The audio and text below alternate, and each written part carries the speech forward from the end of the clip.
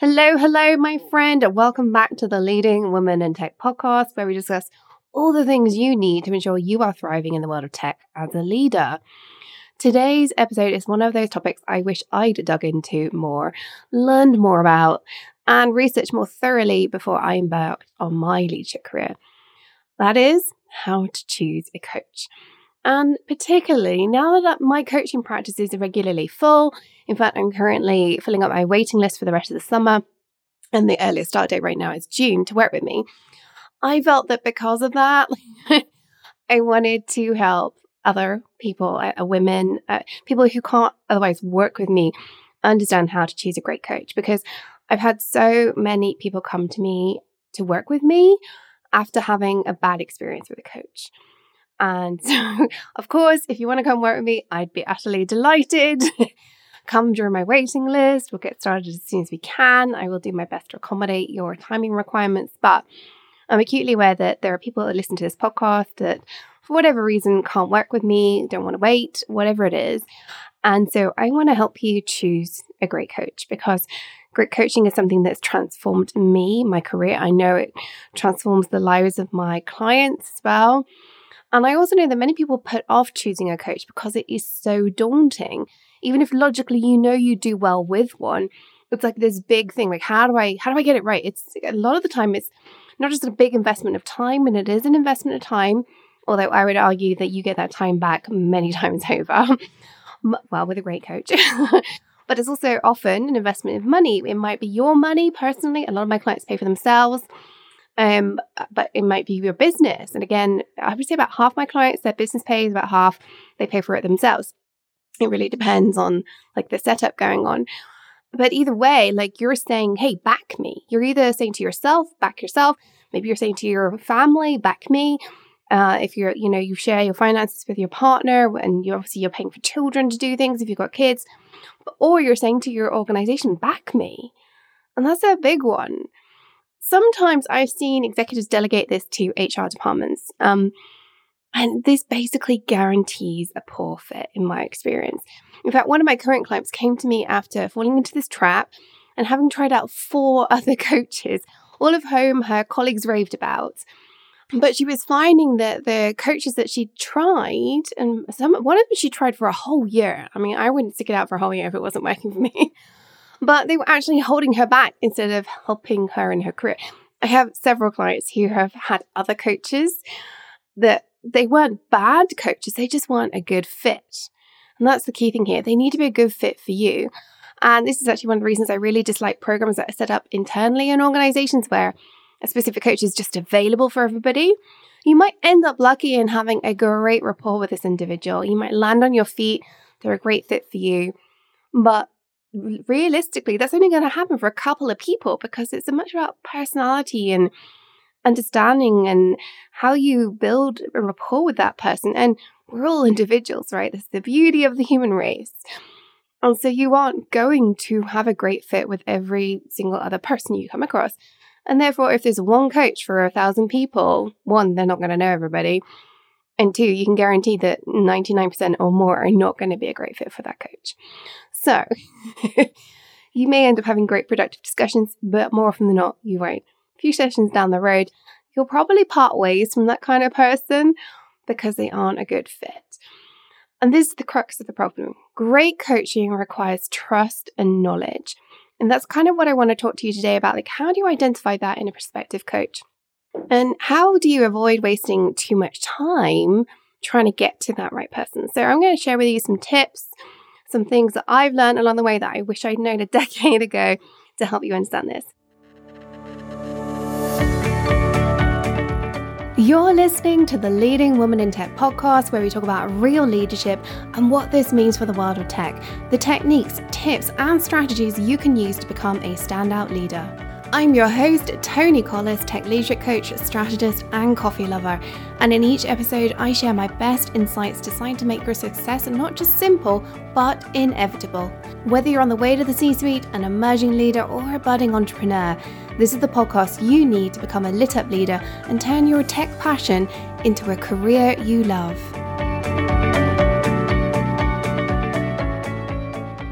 Now, one of the things I really want you to bear in mind here is People should be prepared to share an awful lot with their coach.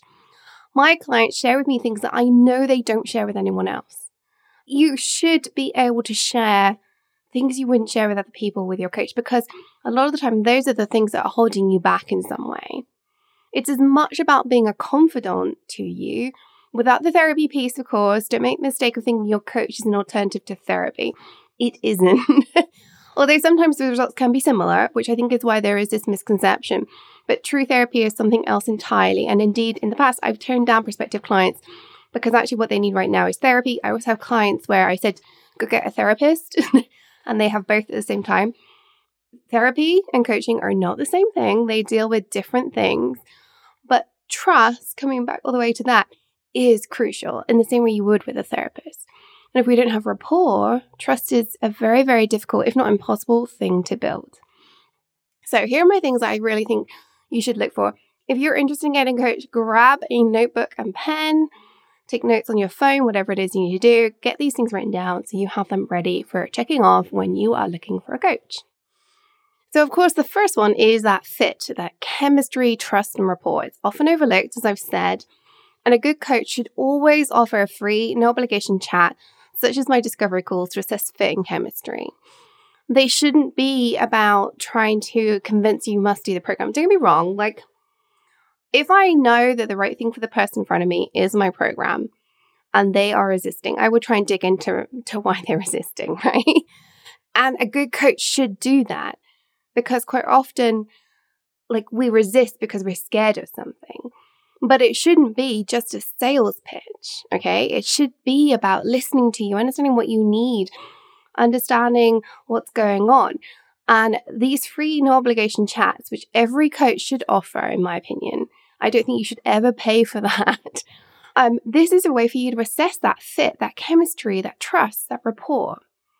If the coach you're approaching has hundreds of clients, for example, and never turns anyone down, that's a red flag, because they can't possibly have great rapport with everybody. Even if there is the potential for great rapport, 100 clients at a time, quite frankly, you can't get to know 100 people that intimately. I really limit how many clients I work with, which is why I have a wait list right now, because I feel so strongly that great coaching requires personal relationship, requires me to really know them. I remember what my clients do. I will check in with them late at night because I know that they had a big meeting, and I finish work several hours before they do because I work with people all over the world, right? But I know that they had a big meeting at their 5 p.m., which is my 10 p.m. If I'm still up, I will check in with them if I remember, because that's important. As a coach, you know them inside out, upside down, back to front. Now, don't get me wrong, I have boundaries. I don't always check in. Boundaries are really, really important, and I hope that you have boundaries, and I hope any coach you have has boundaries. But the reason for me sharing that particular one with you is I know my clients. I am backing them. I'm excited about them. I am so proud of every single one of my clients. If you are listening, which I know most of my clients listen to this podcast, if not all of them, you just know how damn proud I am of you, right? And you only get that, though, if you have a small number of clients. So look for that fit, chemistry, trust, and rapport. Have that conversation and make sure they don't have hundreds of clients, okay? It's never going to give you what you truly need for a great coaching relationship. The next one is to look at their experience and background. So, for example, as you all know, I'm a woman in tech who got to the C-suite. I'm also a leadership expert. I have been working on leadership. It started as a hobby, and now I devour books and scholarly articles all about leadership. I just think the world would be a better place if we have better leadership. And I'm passionate about the tech industry. I have been in tech. And I don't know if I'm still in tech in my head. My company still does tech. The other side of my company still does consultancy in tech, but I'm 100% a coach these days. So yeah, I'm a woman in tech by extension of my clients, but I know what it's like to have been there. I've also pivoted jobs. So if someone wants to work with me on pivoting jobs and getting into their leadership positions, developing their leadership, getting to the C-suite in tech, working in tech as a woman, I'm your woman. I know what it means. But I've never worked in corporate banking or government relations or policy. Now, don't get me wrong, it's not essential that a coach has the experience and background that you have. but it's a shortcut. So they're going to understand. You're not going to have to explain what it means to be an IC or what, the route to a CTO is. And you're not going to have to explain to them what it means, what it feels like. In fact, you might not ever want to do this, but explain what it feels like to be the only woman in the room or one of just two women in the room, or the other woman in the room is actually your worst partner because they've learned to survive by putting all other women down. I have clients, that is their experience, right? They don't have to explain it to me. They just say, hey, X did this today. I'm like, right, okay, get it, And I think if you've not experienced some of these things, don't get me wrong, right? I haven't experienced all the things that my clients have experienced, not even close. But a lot of the key things that they're experiencing, from being the only woman in the room to being in senior leadership to carving their way to the executive team, I get it. And so they don't have to explain it to me. We're just on the same wavelength. And it just shortcuts the conversation. It also means when I see them holding them up, I'm more likely to notice that swifter. I've seen when it's something I don't have experience in, I have to ask more questions to call them out on something because I'm like, there's something there. I'm sure there's something there. And I have to poke a little bit more to really get to the crux of the issue. Now, a great coach will always do that. Do not get me wrong. And you may well get a great coach who doesn't have your experience and background.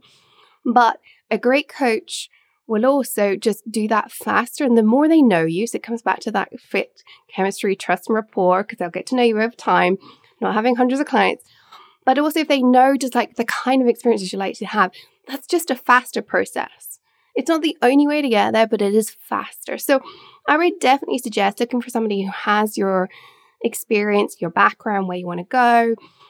Don't hire a life coach if you want to pivot jobs. Don't hire an executive coach if you're looking for your entry-level job. It's just going to be wrong skill set. They would probably do a great job if they're a decent coach. Don't get me wrong. But you may well find a better fit, but just looking a little bit further. Which actually brings me more specifically to my issue of being a woman in tech. And I do want to just spend a minute on here, even though I know for some of you that is not the thing you're looking for. But I think if you are working as an underrepresented person in your community, whether that is your gender, whether it's your skin color, whether it's your ethnicity, whatever it is. And I do actually currently only work with women. I've never turned down a man, but I market myself to women, don't get me wrong, because I find it more rewarding. My mission is to get more women into the senior leadership in tech, and particularly into the C-suite, and change it, right? So I market myself that way.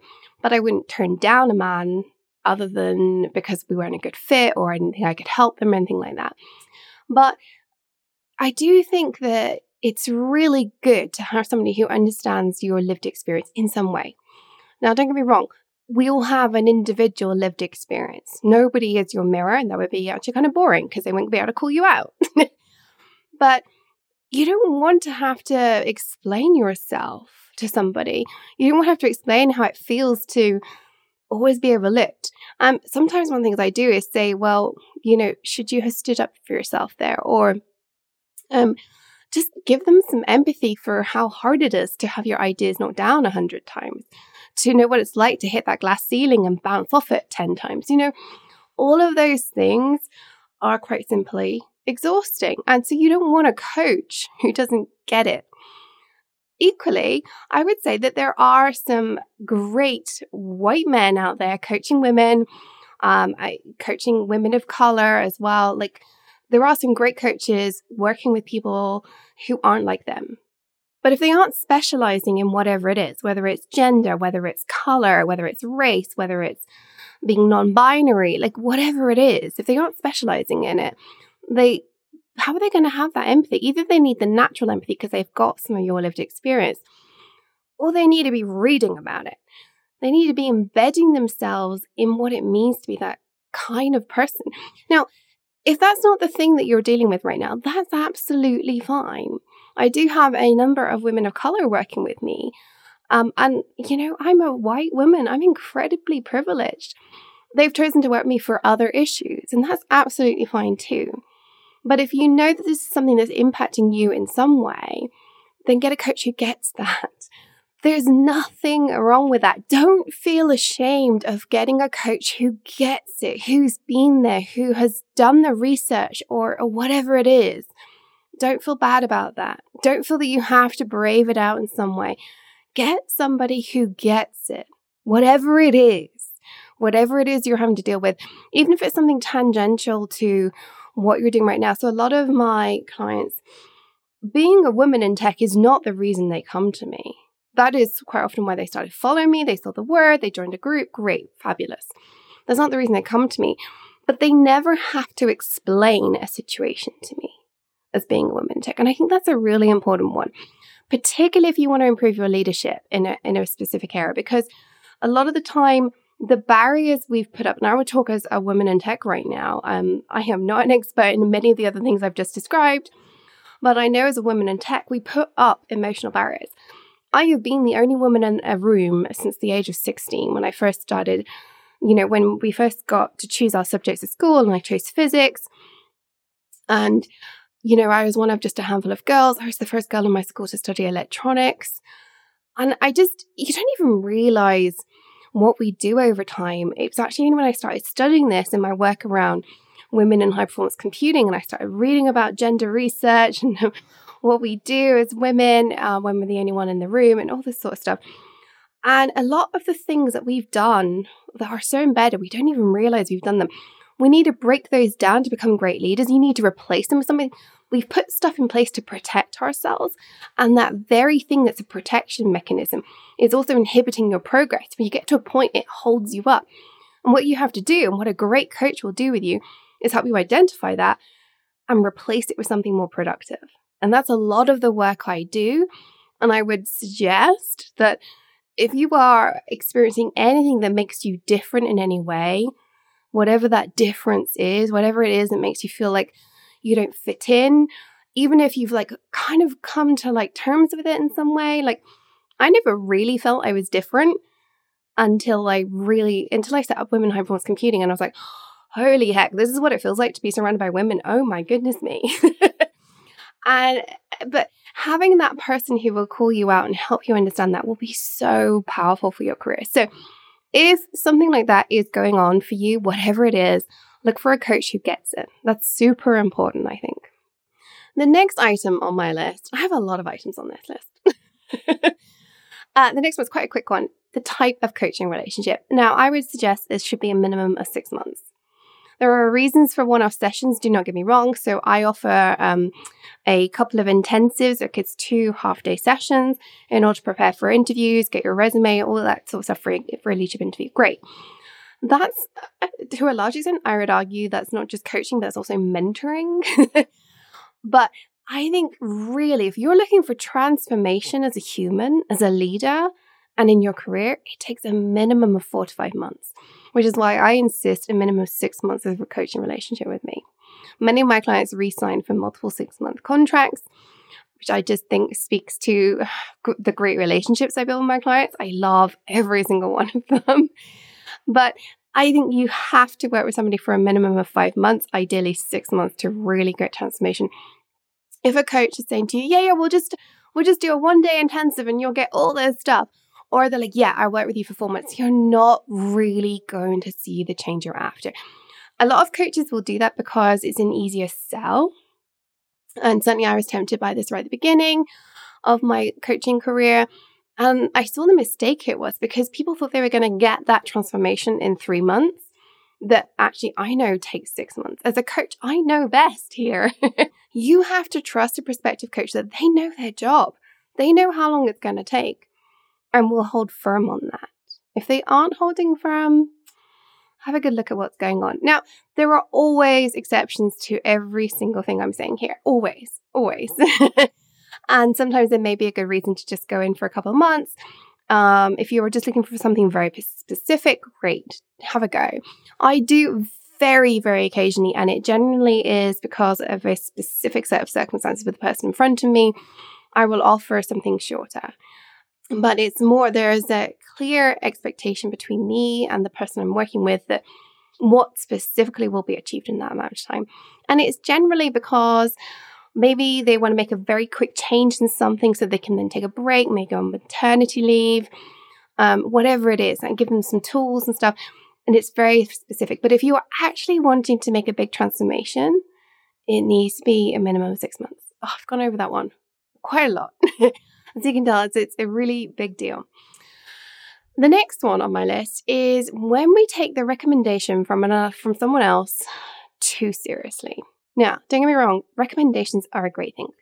I have many clients who've come through recommendations and I adore every single one of them.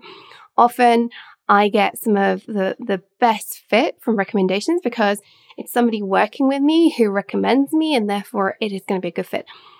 But make sure that the recommendation is just that, a recommendation, not I will definitely go work with them. Do your homework, check for fit, for knowledge, for experience, for background, whatever it is that you've decided is important to you. Just because your colleagues have a great coach doesn't mean they will be great for you. Just because your CEO has a great coach doesn't mean they're going to be good for you. One of the reasons why I don't encourage corporate coaches is precisely because of this, that fit and experience piece. Right coach for the right person every time. Take recommendations, but then do your homework. Okay? It's a biggie. My next one is a coach who doesn't believe in coaching. What on earth do I mean by this one? Well, there are a lot of coaches out there who insist you must have a coaching qualification from X organization or body, but the reality is there is no standardized coaching system, qualification, or body. There isn't. People will tell you there is, but I'm not going to name the organization. There's one particular organization which says it's the thing. It's not.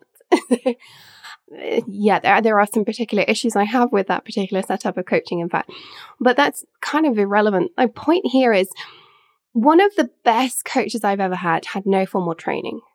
But what she did have was a respect for coaching, an investment in coaching, and believing in coaching herself. And that is what you need to be looking for. Somebody who actually believes in coaching in themselves. She has a coach. In fact, she has an extraordinary coach. She is an extraordinary coach. Neither of them have coaching qualifications. I've had coaches that do have qualifications who were terrible. But one of the things they didn't have was a coach coaching them. So I would say to you, if a coach isn't prepared to invest in their own coaching, how are they constantly improving? How are they making sure they're up leveling all the time?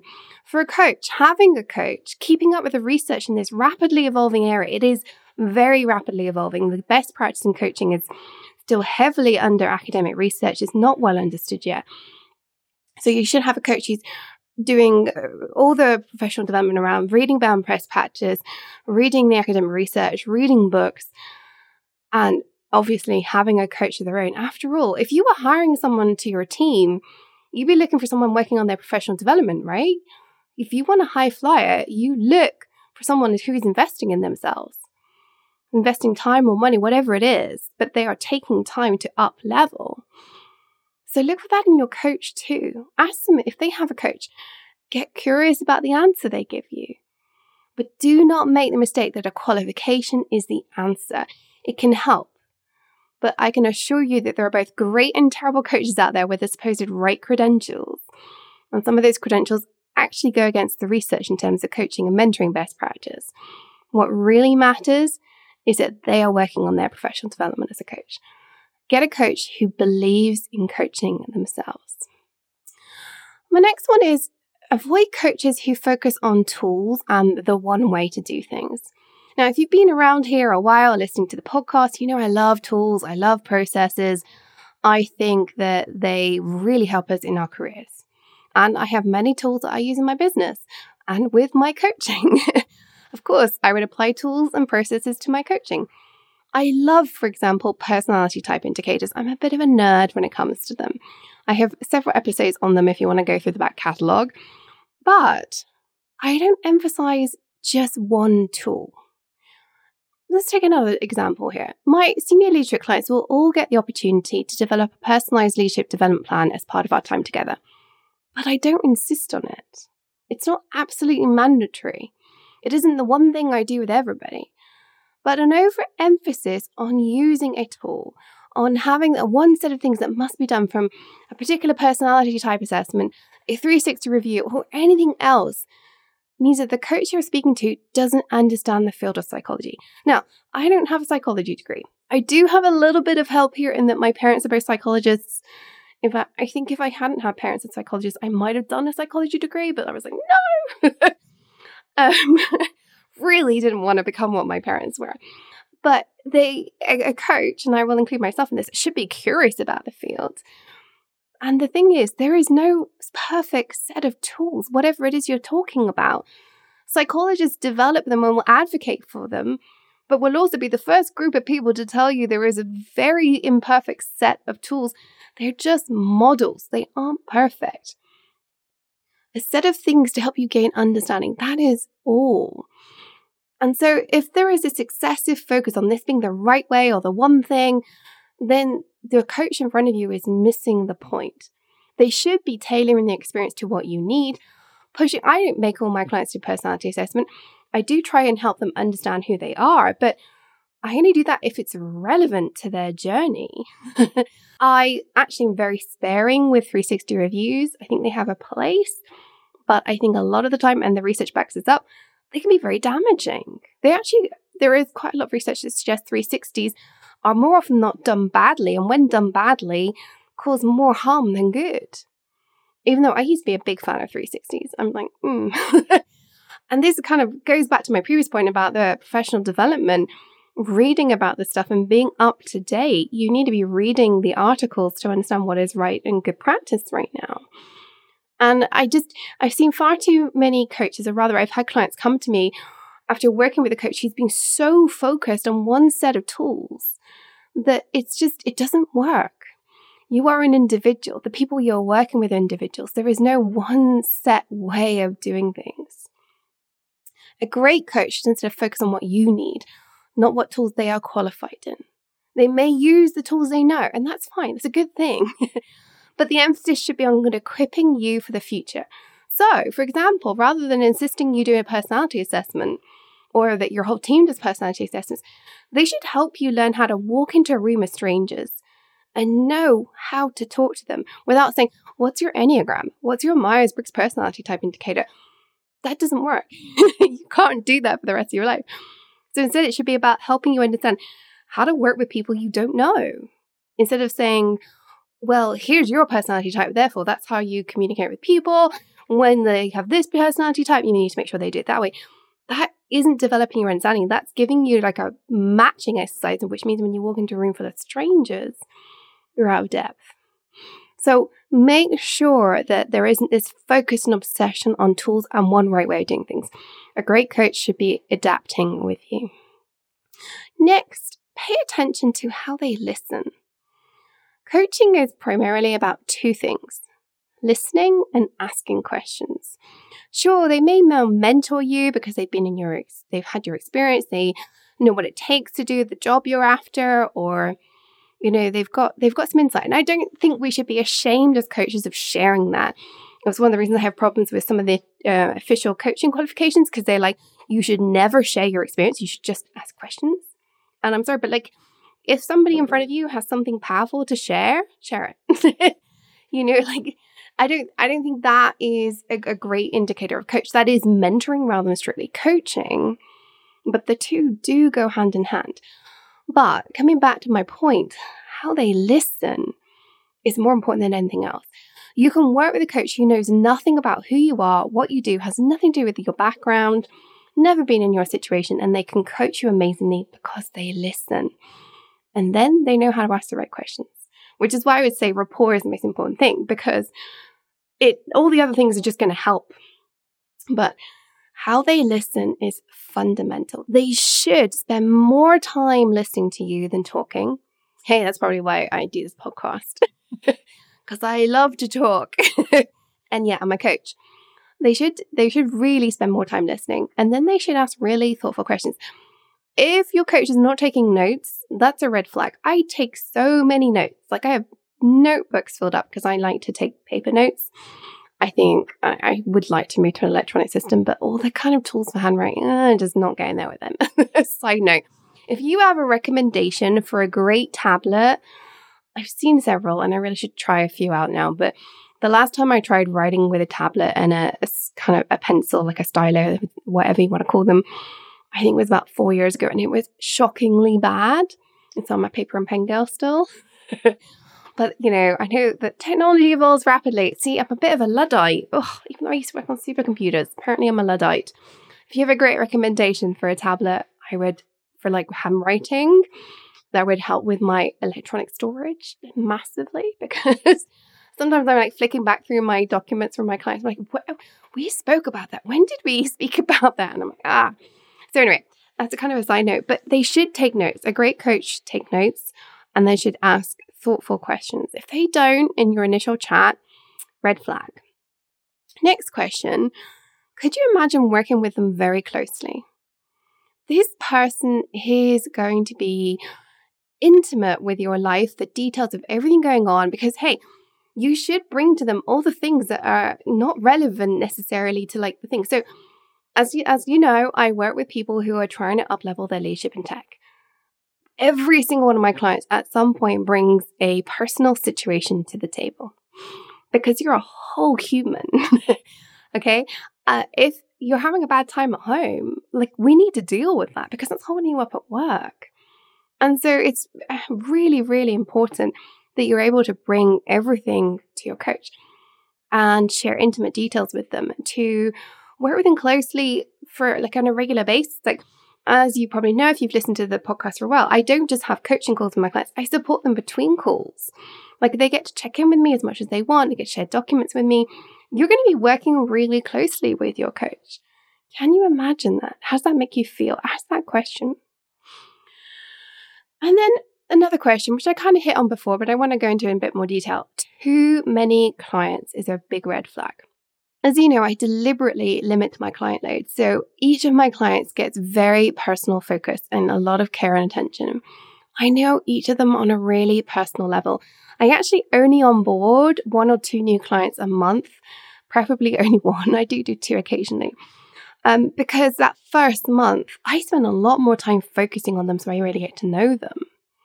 But I know coaches who have literally 100 clients on their books. I actually know a coach who has over 500. I'm like, whoa. Anything above 20 should give you pause, because there's 1 of 2 things going on when they do that. Either they've bought into the thing that they have to give everybody a small amount of attention, then they can move on. It's just about the coaching as it is in the session and not about what goes on in between. Or they have convinced themselves that they need that many clients in order to make enough money. So I quite often see a lot of coaches starting out this way because they're like, this is how to make money. They charge very low prices. You are not going to get quality coaching from that because they are just not going to know you. Or they meet with their clients like once every month or once every 2 months or something like that. And again, they're not going to know you. If you want to come work with me, you have to be prepared to meet me on average 3 times a month, right? I don't like going into the details of my coaching program because I feel like that kind of misses the point, because it's actually about the relationship and like what we do outside the calls as much as inside the calls. But you get 18 sessions for the 6-month contract plus an extra intensive. So it's on average 3 sessions a month. So we can work around holidays and things like that. You might have 2 1 month and then 4 another. Oh, absolutely fine, whatever it is.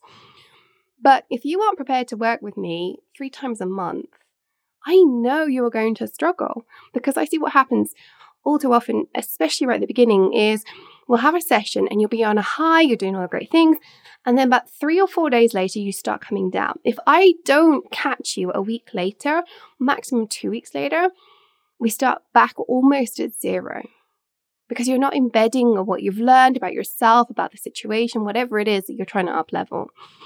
You need to be prepared to work with your coach regularly, and therefore your coach can't afford to be having 100 or more clients on their books, because that means they're not investing in you emotionally, or they're prepared to only meet you for 2 hours once a month or something like that. And honestly, it doesn't work. I've tried all of these models and it doesn't work. A lot of executives will say to me, I prefer to work with you just once a month for 2 hours.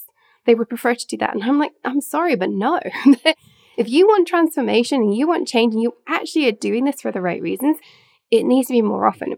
Once I've worked with a client for at least 6 months, I will offer some of them, if it's the right fit, a longer term package where they meet with me twice a month instead of 3 times. And they get office hours calls with me, unlimited. But I will only do that for certain clients and only after you've worked with me for a minimum of 6 months. It's not publicly available, that one, because by that point we've built enough rapport that they know they can come to me during office hours. They know they can pop in to the tool I use to keep up to date with my clients between calls. And we're in communication every week anyway, often like every work day.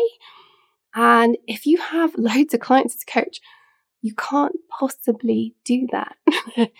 So that individualized relationship is key. Now, there is one exception to this, which is group coaching. As a group, the coach will get to know the group, not the individuals so much. You get to know the dynamics of the group. You do get to know the individuals, don't get me wrong, but you're coaching the group, so it's a different kind of relationship. Now, I actually will be launching a group program fairly soon, and I will be offering some one-on-one support in there too.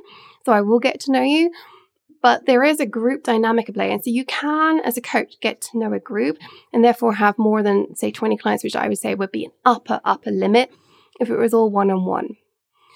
But check how many groups they're running simultaneously, because a group holds a lot more personality than an individual. And it is actually sort of about personality and experiences and all that sort of stuff. How many groups are they running simultaneously? If they're running 10 groups simultaneously of 10 people, no. Just no. So have a good look at that one too. And again, have a look at how often they're checking in, how many sessions there are, and all that sort of things. If a coach doesn't have strong boundaries around how many times you must meet and, how often you should check in, whatever it is, that means that they are more prepared to accommodate you than what you actually need. A good coach should be like, no, this is a line, because otherwise I know I'm not going to help you get to where you want to be. So make sure that the coach in front of you has boundaries. And finally, a good coach should be totally upfront about the contract and minimum costs. They should help you understand if any hesitancy around investing in yourself, around the money, around the time investment, or anything else is about you in your head or something legit. So don't get me wrong, right? A good coach should tell you how much money it's going to be, minimum term, and then they may well push you on the money thing if you have a money objection. Because even if you aren't paying for it, which many of my clients, well, as I said, I think about half my clients, they pay for it directly, half is their businesses paying for it. But there's still an emotional and time investment. They're still backing yourself and saying, hey, I need a coach. And you've got to say that to your boss. And a good coach will help you with that, because it is an objection in our own heads. But they should absolutely be transparent about the cost. I've had coaches be like, oh, I'll just send you that in an email. And I'm like, whoa. If they're a great coach, they are comfortable with how much they charge. They are not scared of having the money conversation with you, because first of all, they've done the work with themselves about how much they're worth. That's one thing I had to deal with when I started charging for my services rather than, as when I started out, I was coaching for free because I was still doing my job full time. I just loved coaching. And don't get me wrong, I still coach for free. Like, you can win a free coaching call if you're on my Facebook group. But I truly believe that, like, now that I know how much of a transformation I get with my clients, I know I'm worth this much. I've had clients triple their salaries. I've had clients get 40, 50, 60K pay rises. I regularly have clients get 50K pay rises. Like, I mean, there are always exceptions. I have clients who've also just kept the same salary. That's actually cool too. For them, that was what was important. But I know that the transformation I have is this much value. And therefore, I'm not scared of charging that. If your coach, or a prospective coach, I should say, isn't prepared to have the money conversation with you and really help you understand what your objections are, and then help you get off the fence as a yes or a no, then they haven't done the work that they need in order to be a successful coach. A great coach is not desperate for clients. They own their value. They don't shy away from telling you upfront fees, contract requirements. And as I said, they have boundaries. Now, don't get me wrong. I know that sometimes the right thing for the person in front of me is something different. Very, very, very occasionally, I will offer them something other than my 6 months. I think I've said that already in this episode. But it's very occasional, and it's for some very specific circumstances, because I know it's what they need. that isn't so much about me bending my boundaries. That's because I know that what they need is unique and different from like what I typically offer. So it's about your prospective coach having their head in the right place, having their emotional boundaries in the right place, and helping you understand what your objections are so you can get off the fence. I always say, like, the best thing is if you can go off the fence as a yes or a no. I don't mind which side you land on. But if we're still on this call and you're still like, oh, I'd love to, but I haven't done my coach job because I should be coaching you through where your head's at. That is part of what happens here. Like helping you understand how you're feeling and whether we're a good fit and where you want to go. Now, don't get me wrong. A lot of the time I will get somebody who's a yes or a no. And then if they're a yes, they might be like, I just want to sleep on it. Totally respect that. I do the same thing. Like a big money decision, I'll always sleep on it. Even if I'm like, I'm basically a yes. I just want to do a sanity check. That's not what I'm talking about. I'm talking about that I really want to, but, those sorts of things. And a great coach shouldn't be afraid to have a conversation with you about how you're really feeling. So I've just covered a lot of things, and I hope you took notes if you were thinking about getting a coach, because here's the thing, going through all of these points will help you land a great coach. But not all are necessary. In fact, you can have an amazing coach who doesn't know what it's like to be a woman tech, who hasn't got the C-suite, even if that's where you were headed, who does have loads of clients, who doesn't have their own coach. These are just good indicators. Now, I feel quite strongly about some of them, do not get me wrong, as you can probably tell. But all they are is indicators of how to find the right person faster. It's about like hiring somebody. You could hire somebody with a master's degree. It's just a shortcut way of identifying the right person. But there are also plenty of people out there who can make the cut without the master's degree. Same goes with the coaching. What I shared with you today is your shortcut. It's not mandatory. But there is one thing that is absolutely essential. And that number one thing is rapport. More than anything else, the rapport, that chemistry, the ability to have mutual trust and respect, it's a must. You need someone who will become a challenging thought partner for you. You will share so much with this person, and if you don't, they're not that challenging thought partner. Someone who is on your side, whatever you say, is this person who needs to be your coach. They need to push you out of your comfort zone, but also be there to hold you up when you're falling down. And you can only do this if you start from a position of, I get it, I get you. You know what? I could have really deep, meaningful conversations with you. If this all sounds good, but you're wondering, well, what next? Maybe this is all a bit of a, oh my gosh, I really don't know how to take all this forward. I'd love to get a coach, but I don't know what to do. Then here's the thing. Feel free to book a discovery call with me. Even if I'm not your coach, my discovery calls are my version of a chemistry call. So yeah, of course, we're going to be talking about my coaching program. But as I said, I'm actually full up right now. I am filling up my waiting list. But even if you want a coach right now, and therefore I'm definitely not your coach, or you need some level of expertise that I don't have, I share all of my expertise on this podcast. So you kind of know what you get. But here's the thing. If you come and have a chat with me, first of all, it's zero obligation. These are just like a friendly chat for us to get to know each other. It is my chemistry call. But more than that, one of the things I do is I really help you understand what it is you're after, what it is that you need, who it is that would be a good fit for you. I have referred potential clients to some of my coaching friends. I have a network of coaching friends. They're all amazing. Some of them, actually, many of them are not in tech at all. So if you're looking for a coach, you listen to this podcast because you like what I talk about, you're not looking for a tech coach, totally get it. Like, come and speak to me and I may well refer you to one of my amazing coach friends. But more to the point, like if you have this conversation with me, I hope that you get clarity on how to find the right coach. At the end of the day, these conversations are there because I want to help you. That's it. I want to help. That's why I do what I do. It's why I quit my corporate tech job. I just love helping people thrive. And one of the ways to do that is to help them find the right support that they need. So if that sounds good to you, head over to tonyclose.com/work-with-Tony. If you are interested in my program, you can read all about my program there. Otherwise, just scroll to the bottom of the page and you can just click on Discovery Call booking link and we will just have a casual chat. That's it. Nothing else. I will put all those links that I mentioned today over in your favorite podcast player in the show notes, or you can go to tonycollis.com/episode 48. But let's finish up with a leadership mindset moment. Yes, even for an episode about finding the right coach for you. In case you're new around here, a leadership mindset moment is an actual tip to help you adjust how you act or think to make it easier to up level on the topic of today's podcast. And so today I want to talk about that not taking action.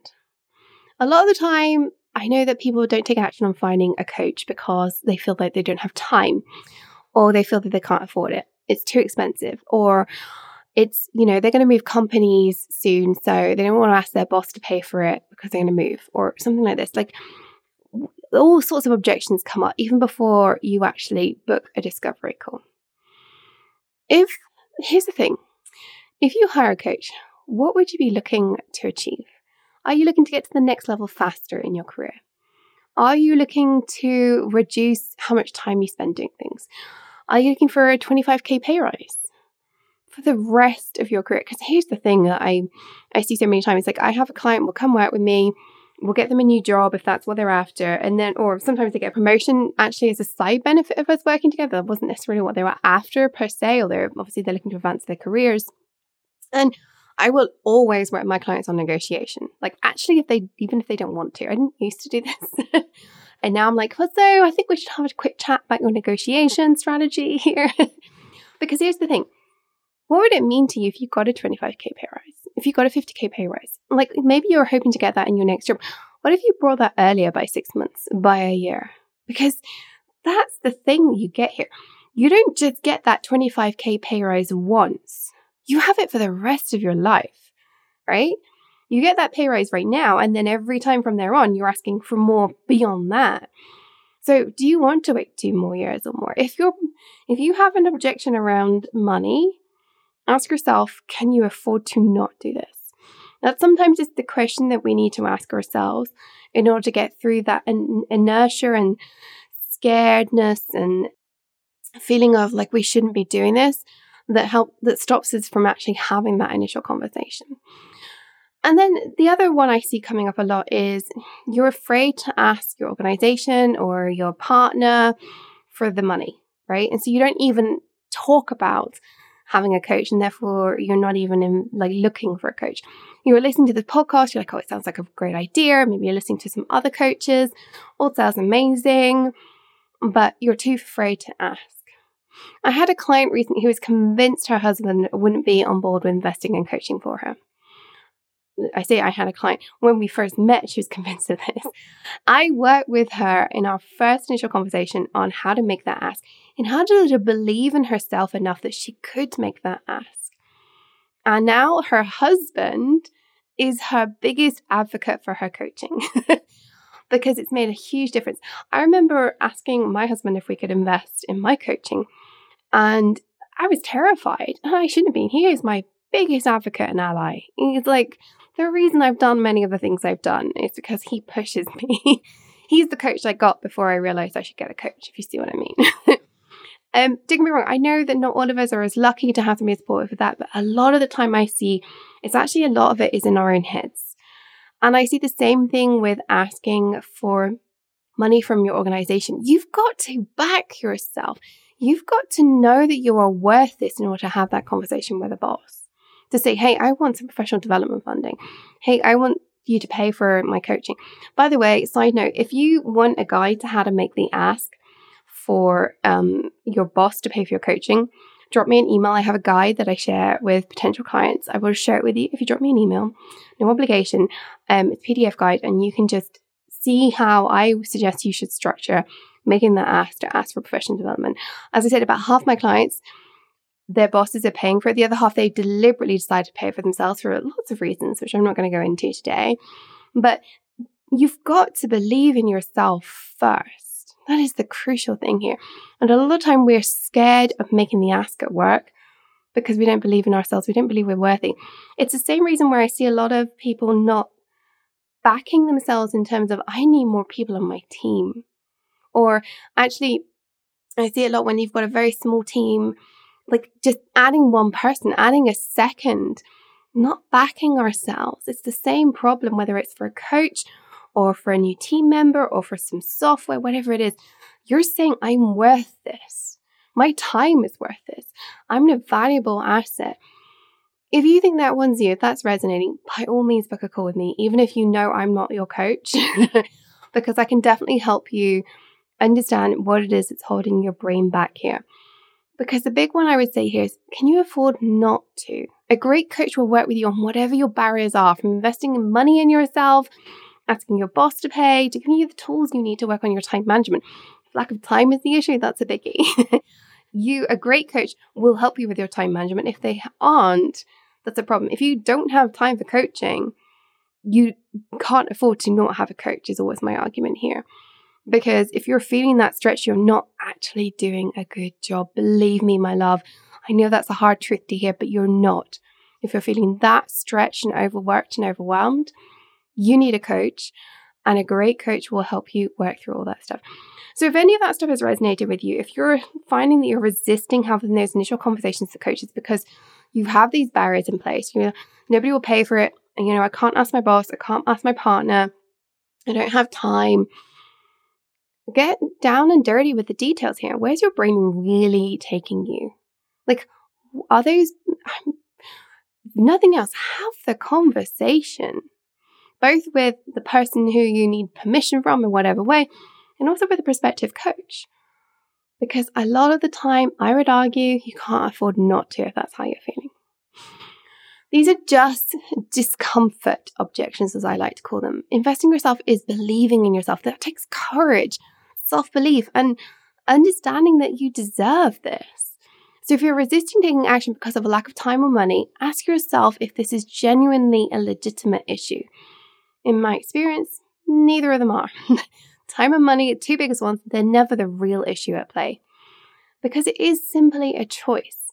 There's no right or wrong choice. As I said, I like to get people off the fence, yes or no, but there's no right or wrong. I've had potential clients decide not to work with me because they don't have the money. At least that's what they tell me. But then they're also going on a big fancy holiday. The key thing is they're recognizing that sort of thing is a choice. Now, you might not feel that you have a choice, right? If you, for example, investing in a coach is going to mean that you have to, cut somewhere else in your lifestyle, it might not feel like a choice, but I guarantee you it is a choice. Unless you're on the breadline, right? And if you're a leader in tech, you are not on the breadline, my love. I know sometimes it's really hard if you've got kids, you're paying the mortgage, all the things, but it is absolutely a choice. Make sure you're aware that it's a choice. If you feel that you don't have a choice, you're incorrect. We all have choices. Absolutely. Like, you have a choice whether or not to get out of bed and do work today, right? It doesn't feel like a choice because you get fired, but it's still a choice. Make sure you know that this is a choice. If it doesn't feel like a choice, recognize that that's just a choice in its own matter. Nested choices, meta choices. But do something about it. Okay, I've gone on a bit there about like choices and the mindset around deciding to invest in yourself, but I hope you found that helpful. And I hope you are understanding a little bit more about what it takes to find a coach that is a good fit for you. That is it for today's episode. If you love this, then don't forget that I'm here to help you find the right coach, whether it's me or someone else. Head to bit.ly/discovertony to go straight to that cool booking link, and we can have a chat to figure out what it is that you need. Until next time, remember, stay on your tech leadership game, follow your dreams, because the world really does need that uniqueness that you bring as a leading woman in tech.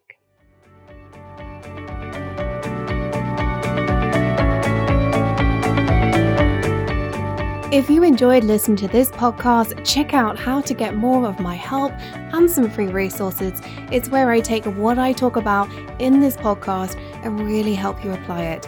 Hop on over to tonycollis.com and check out Work with Tony and free resources in the menu bar. Until next time, this was Tony Collis on the Leading Women in Tech podcast.